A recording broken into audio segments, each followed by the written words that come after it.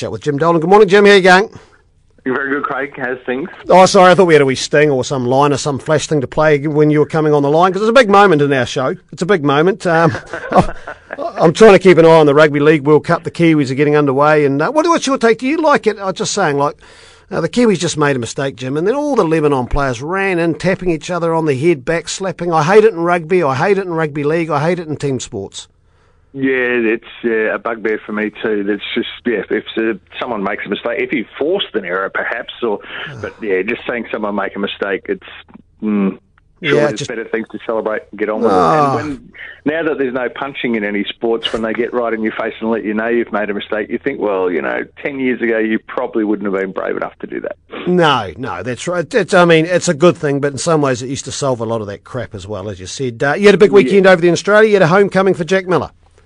Yeah, and what a weekend it was on Saturday. He and his family were chuffed when he got to a corner named after him, turn 4 at Phillip Island, which is the mecca for Australian motorcycle racing. And then, as luck would have it, or irony some might call it, on Sunday, that's the very bend where his race is over. He hadn't got a chance to race here for 3 years.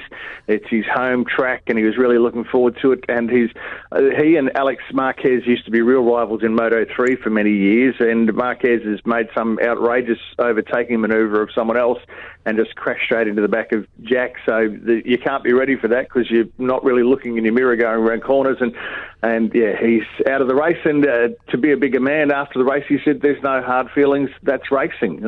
I bet that's not what he was thinking as he was lying down on the tarmac. No, we saw a little bit in Bathurst, didn't we? People who were trying to hold their tongues in that first hour, but they weren't able to. But they do it well. Like, if you're going to stick a mic in someone's face straight after an event, you're going to get a bit of emotion. And I think as a viewer, I actually enjoy that. Yeah, one day I just think I would love for them to say what they really mean, but this is a family-friendly time slot.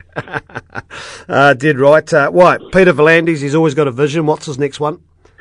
You think he'd be busy enough that he is the boss of New South Wales Racing as well as the NRL, and he's had a pretty big weekend of the racing where they almost had a record crowd at Randwick, the biggest one for 50 years.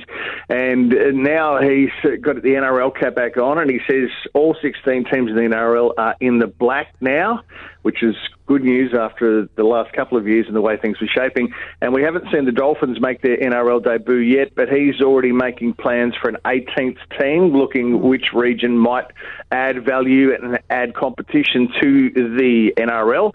And not only does he want to play an NRL game in America, this has been spoken about for ages. They'd like to start the season playing for points in somewhere in America, New York perhaps, LA, or even Utah was brought up. Well, V'landys says not only does he want to see games there, he wants to target NFL players to make a switch to rugby league because it'll attract American interest and expand the talent pool. How will that work out? Yeah, it's interesting, isn't it? Because, you look at it over there, rugby's trying to get a foothold. Even cricket, the Jim has been over there, there's a tournament now on, but unless you fit into the American psyche, it's bloody tough to be able to do. Well, Victorians in Australia can't tell the difference between rugby and rugby league, so imagine what the Americans would make of it. And get rid of the shoulder pads and they run for cover. T20 World Cup's underway, and gee whiz, what a start yesterday. Namibia knocking over Sri Lanka. Yeah, it doesn't start for real. These are the qualifiers that are underway. And in Geelong, we saw the Netherlands beat the UAE in a low-scoring affair, and we thought, well, things are going to plan. And then out comes Namibia and smashes 164 off the two-time finalist and of the one-time winner of the T20 World Cup, current Asian champs Sri Lanka. And then they just really turned it on the field with some fantastic bowling. There were a few nervous moments, some pretty good fielding too. And there was a massive Sri Lankan crowd in Geelong for the game. And that team with just 9 cricket ovals and just over 2 million people thumping the former champs, it was a sight to behold. Yeah, I've been to Namibia. Lovely looking stadium too there in Geelong, isn't it? It's, you've got some wonderful cricket grounds that we don't normally see. Yeah, the one in Geelong, they're trying to turn into a multi-purpose stadium because that's how you get your government funding these days. And once you get off the wicket square, it's a little bit soft, but they've been working over the years hosting big bash matches there. So I think, it's genuinely becoming a proper cricket ground. And also the WBBL's underway. We've got a close connection here. There's some Kiwis playing on there, and I coach the Otago women's side. I've got 2. Susie Bates playing for the Sixers. Gee, was that a strong side? Wow.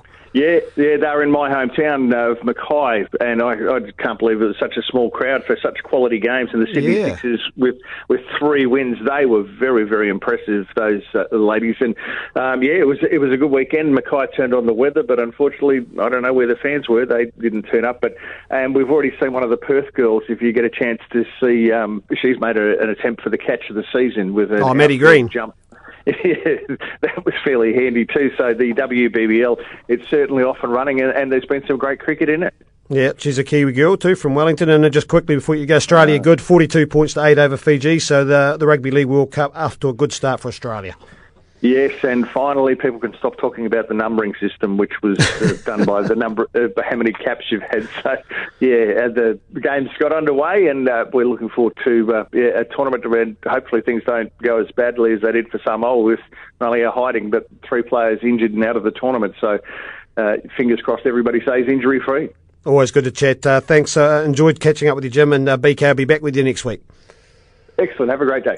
One of the scariest things you can hear as a parent is quiet.